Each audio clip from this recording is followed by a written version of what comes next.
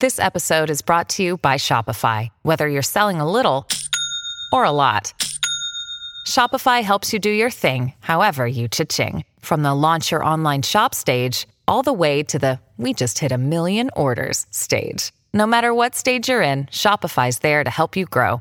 Sign up for a $1 per month trial period at shopify.com/special offer, all lowercase. That's shopify.com/special offer. When you need mealtime inspiration, it's worth shopping Kroger, where you'll find over 30,000 mouth-watering choices that excite your inner foodie. And no matter what tasty choice you make, you'll enjoy our everyday low prices, plus extra ways to save, like digital coupons worth over $600 each week. You can also save up to $1 off per gallon at the pump with fuel points. More savings and more inspiring flavors make shopping Kroger worth it every time. Kroger, fresh for everyone. Fuel restrictions apply. Look, Bumble knows you're exhausted by dating. All the, must not take yourself too seriously, and 6'1" since that matters, and what do I even say other than, hey? Well, that's why they're introducing an all-new Bumble, with exciting features to make compatibility easier, starting the chat better, and dating safer. They've changed, so you don't have to. Download the new Bumble now.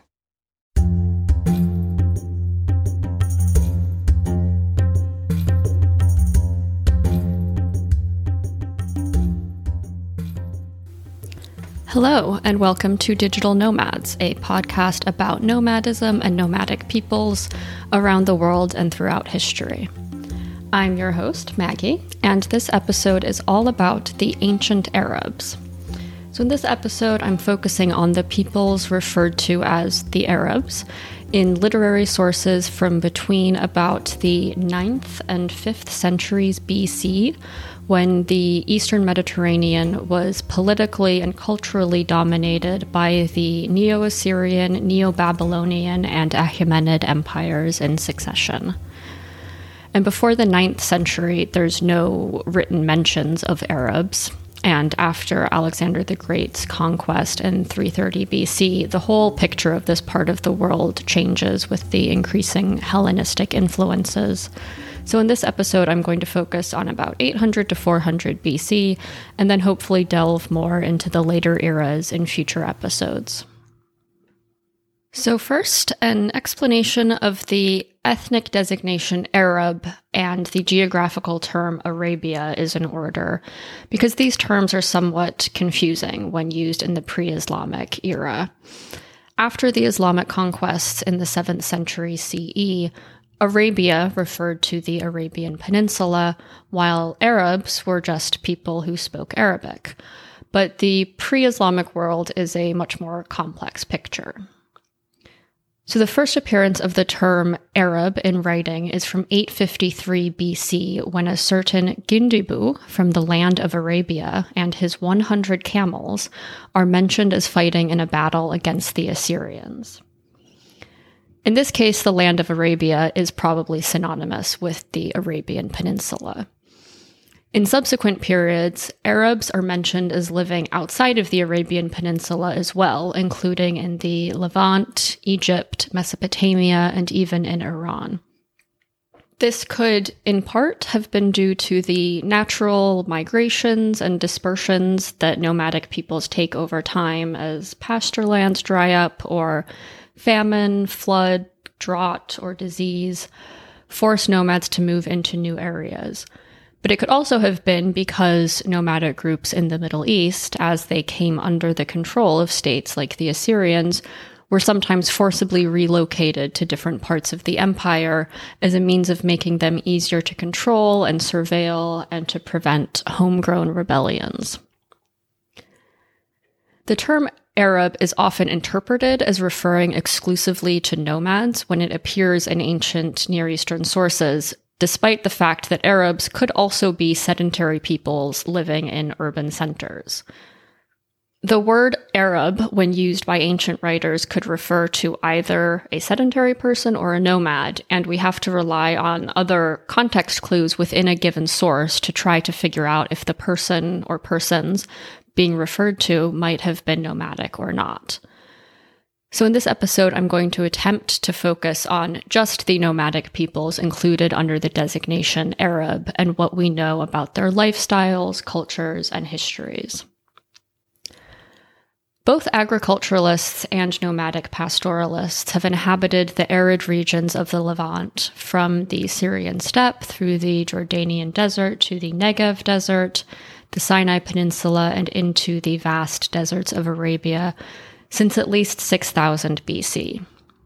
And by around 850 BC, a complex of both oasis settlements and pastoral tent camps had been established by a people who were referred to as the Arabs.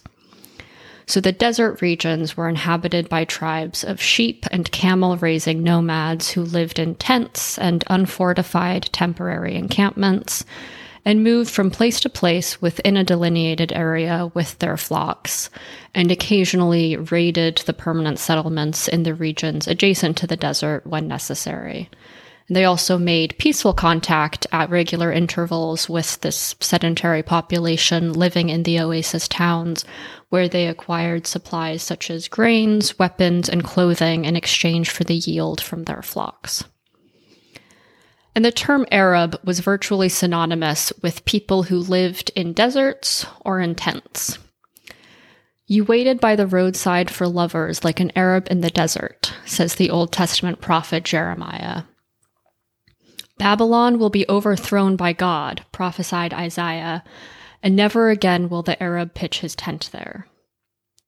The 8th century BC Assyrian king Sargon II speaks of the Arabs who live far away in the desert and who know neither overseers nor officials. These descriptions come across as a bit pejorative, but there are also references to elite Arabs, to kings of the Arabs who also lived in tents. So, for example, an inscription from Persian Emperor Cyrus the Great's cylinder from 539 BC records that all the kings of the entire world, from the upper to the lower sea, those who were seated in throne rooms, all the kings of the Westland living in tents, brought their heavy tributes and kissed my feet in Babylon. And so references such as these can tell us a bit about the wealth and political power of some of these nomadic groups. And by the end of the 2nd millennium BC, the trade of spices and incense from the Arabian Peninsula was booming, and this was in particularly due to the domestication of the camel, which made it possible to carry these spices and incense and other products from Arabia over great distances. So as a result, there was a significant change in the nature of contact between the nomadic Arabs and their sedentary populations. Nomads became important for the maintenance of trade because of their pre-existing location along trade routes. And profit from this key branch of the economy and an interest in its uninterrupted operation generated new relationships between nomads, farmers, merchants, and government officials based on mutually beneficial commerce. So nomadic Arabs were heavily involved in the caravan trade, and they profited from it significantly. One cuneiform text records a South Arabian caravan that was operating around the Middle Euphrates in Mesopotamia in the mid-8th century BC. The caravan was led by both Temanites and Sabaeans. The Temanites were inhabitants of Tema, an oasis in modern northwestern Saudi Arabia, and the Sabaeans were a South Arabian people from the area of modern-day Yemen. The region Saba is thought by some to be the same as the biblical kingdom of Sheba, although that's somewhat controversial. And the caravan they led was composed of 200 camels loaded with luxurious purple-dyed woolen garments, iron, and alabaster. And presumably, the Arabs would have taken quite a cut of the proceeds from ensuring that this caravan safely crossed the desert and made its way to its destination. And we can then extrapolate that revenue to that from all of the other trading caravans that were crisscrossing the desert in this time. But as the Arabs played an increasingly important role in expansive trade networks, and as this trade became increasingly efficient and systematized and therefore increasingly lucrative, the nomadic Arabs also became increasingly interesting to the settled states around them. We already know from the first written reference to an Arab, Gindibu from the land of Arabia and his 100 camels, that the Arabs were engaged in warfare against the states around them. And this inscription referencing Gindibu dates to 853 BC, when the Neo-Assyrian Empire that dominated Mesopotamia, West Asia, and the Levant was at something of a low point. It was embroiled in a civil war that had allowed many of its former vassals to shake off Neo-Assyrian control. So the Arabs, for the time being, remained largely independent, but this changed about a century later during the reign of the Neo-Assyrian Emperor Tiglath-Pileser, who turned things around for the Assyrians by implementing sweeping administrative and bureaucratic reforms and launching massive campaigns of conquest against both former Assyrian vassals and new territories, and vastly expanded the empire's boundaries.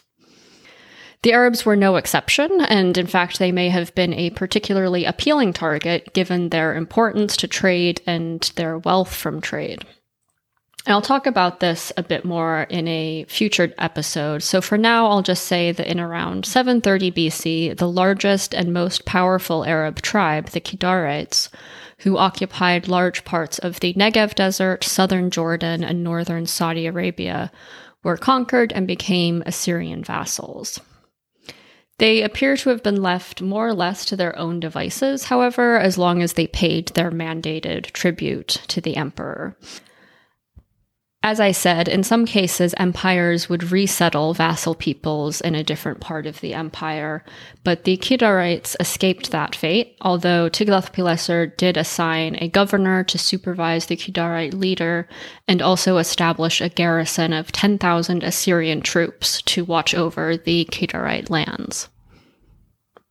Interestingly, in another instance, a nomadic Arab sheikh or leader who was named Laban was put in charge of deportees from another part of the Assyrian Empire who were resettled in Laban's territory, which was right on the border between Palestine and Egypt.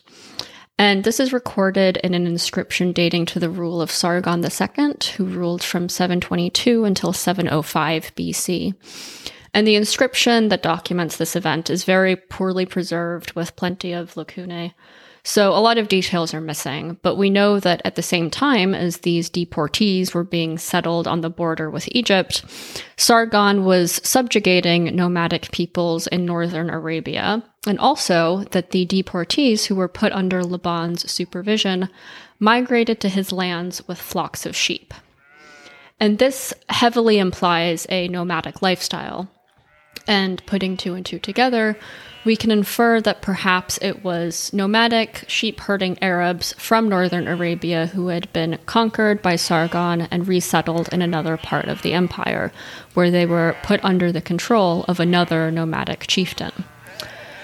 So we can see how nomadic peoples were disrupted and interfered with by settled states, but also how, at least in this case, presumably these nomads were allowed to keep their nomadic lifestyle, given that they were resettled under a nomadic leader and were allowed to migrate with their flocks to another part of the empire where sheep herding was still ecologically possible. But we can also see how nomadic leaders were becoming part of the Assyrian administration and bureaucracy and presumably attained some status within the Assyrian government.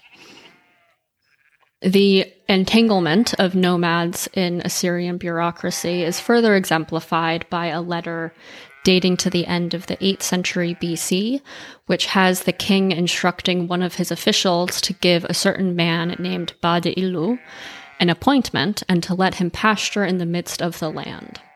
And later in the same letter, the official is instructed to let Arabs pasture their flocks in the land. This Badi-Ilu was presumably a nomad, given the instruction to grant him grazing rights, and the instruction to give him an appointment perhaps suggests that he was also to be given some sort of administrative position at the same time. And these instructions to let nomads pasture their flocks in a given area illustrates how nomadic movements were controlled by the empire, but at the same time how the empire facilitated and permitted nomadic migrations and pasturage. Nevertheless, the following centuries were a time of seemingly endless campaigns against and uprisings by the Arabs. In around 690 BC, a chain of events was sparked that led to years of further conflict and entanglement of the Arabs in the Assyrian polity. Sennacherib, who was emperor from 705 until 681, is recorded as undertaking a campaign against, once again, the Kedarites, and specifically against their king and queen, likely because of a rebellion. So the Assyrians first routed these Arabs in their tents in the desert, whereupon the Arabs fled to the oasis city of Dumat al-Jandal in northern Saudi Arabia. But the king and queen were captured by the Assyrians and taken off to their capital, Nineveh, in modern-day Iraq, along with tribute and the cult statues of the Arabs' gods. And later, Kedarite leaders returned to Nineveh to petition for the return of their cult statues, which they received, but only in return for more tribute. The Assyrians were apparently receiving so much tribute from the Arabs that a gate in the city of Nineveh was called the Desert Gate, because this was the gate through which the tribute of the Arab tribes entered the city. This pattern of events, the capture of Arab leaders and removal of their religious icons, was repeated several times over the years. And it's noticeably different from how other conquered peoples were treated by the Assyrians, where instead their population centers would be destroyed. And this was, for obvious reasons, less of a viable tactic with a nomadic population. So instead, the Assyrians seem to have adopted this strategy of exacting a heavy tribute, removing their religious icons, and exerting more direct control over their rulers. After Sennacherib suppressed this revolt, the children of the conquered Kedarite king and queen were raised in Nineveh before being returned to the Arab lands to rule their people. And then going forward, whenever a Kedarite leader died, his or her successor had to be approved by the Assyrian ruler. When power changed hands, it often came with increased tribute to be paid to the Assyrians, which sounds harsh, but it was probably to the new leader's benefit to have the Assyrians firmly on their side. At one point, when an Arab tribe tried to overthrow its leader, the Assyrian army cracked down hard on the rebels and took them off to Nineveh to be punished as enemies of the king. But Arabs were much more likely to try to throw off the Assyrian yoke than to fight against each other. In the mid-7th century, the Arabs rose up again against King Ashurbanipal, conducting raids on settled populations in the borders of Jordan and Syria. And these raids were repulsed, and the Arab forces definitively quashed, and their defeat is described at length in Ashurbanipal's inscriptions. He says that the Assyrian army attacked the Arab camps and burned their tents, and so much loot was taken in the form of people, donkeys, camels, sheep, and goats that the price of both camels and slaves in Assyria dropped dramatically. The Arabs who survived apparently suffered such extreme hunger that they were reduced to eating their children. The leader of the rebellion was taken to Nineveh and publicly displayed in a cage in which he was locked with a wild dog and a bear. Similar events occurred in following years as well, but gradually the tide began to turn as the Assyrians themselves became less powerful, increasingly harried by the Babylonians and eventually fully defeated by the Babylonians, who were in turn replaced by the Persian Achaemenid Empire. The Babylonians had supported the Arab tribes in some of their later revolts against the Assyrians, and during the period in which the Babylonians and Assyrians were competing with each other for power, the Arabs took advantage of that distraction to spread further into other areas, including Palestine and Greater Syria. And under the Babylonians and later the Achaemenids, the Arabs played a very similar role as they had within the Assyrian Empire. Namely, they paid tribute, they occasionally rebelled, but they also had administrative roles and facilitated vital trade routes. Nomadic Arabs played an increasingly important role in the Achaemenid military. which is a phenomenon that began under the Assyrians, where the Arabs were documented as being indispensable to campaigns waged by King Esarhaddon in Egypt's Sinai Peninsula in 671. The Arabs' camels and their knowledge of the desert and of how to efficiently cross the desert while conserving water were crucial to this Assyrian campaign. 100 years later, the second Achaemenid king of kings, Cambyses, was supported on his campaign to Egypt by camels loaded with water skins that had been provided to him by the Arabs. 100 years after that, a corps of Arabs on racing camels took part in the infamously failed invasion of Greece by Persian ruler Xerxes in 480. We don't know nearly as much as we would like to about the ancient Arabs, and virtually everything that I've said in this episode comes from a limited amount of archaeological evidence and a slightly larger body of evidence from non-Arab textual sources. And as a result, we know next to nothing about inter- and intra-tribal dynamics, lifestyles, everyday life. That texture of what made an Arab is missing. But even from these somewhat biased sources, we do still know quite a bit about the nomadic ancient Arabs, and what we do know often runs surprisingly counter to what we might think about nomadic peoples within a large empire and within some of the greatest and most sophisticated civilizations that have ever existed. We know that they lived in tents in the desert, that they herded animals, participated in trade, had their own languages and religions, had politically powerful leaders and a significant degree of autonomy, and that despite the occasional rebellions and problems that they caused, they were extremely important to the empires they coexisted with by facilitating trade, military endeavors, and government functions. And even from this distance across time and space, and even with the less than ideal sources that preserve the history of the ancient Arabs, we can see how complex these societies were and how seemingly contradictory at times, which is a takeaway that can be applied to the study of the history of just about any nomadic group.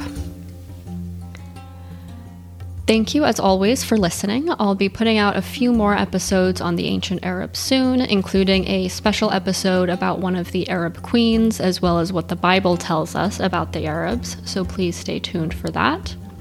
I'll be putting sources for this episode, as well as some maps and photos, up on my Twitter at nomads_pod, so please check that out if you're curious. And you can contact me there or by email at digitalnomadspod@gmail.com if you have any questions, comments, feedback, or if there's a topic you'd like me to cover in a future episode. Thanks so much for listening.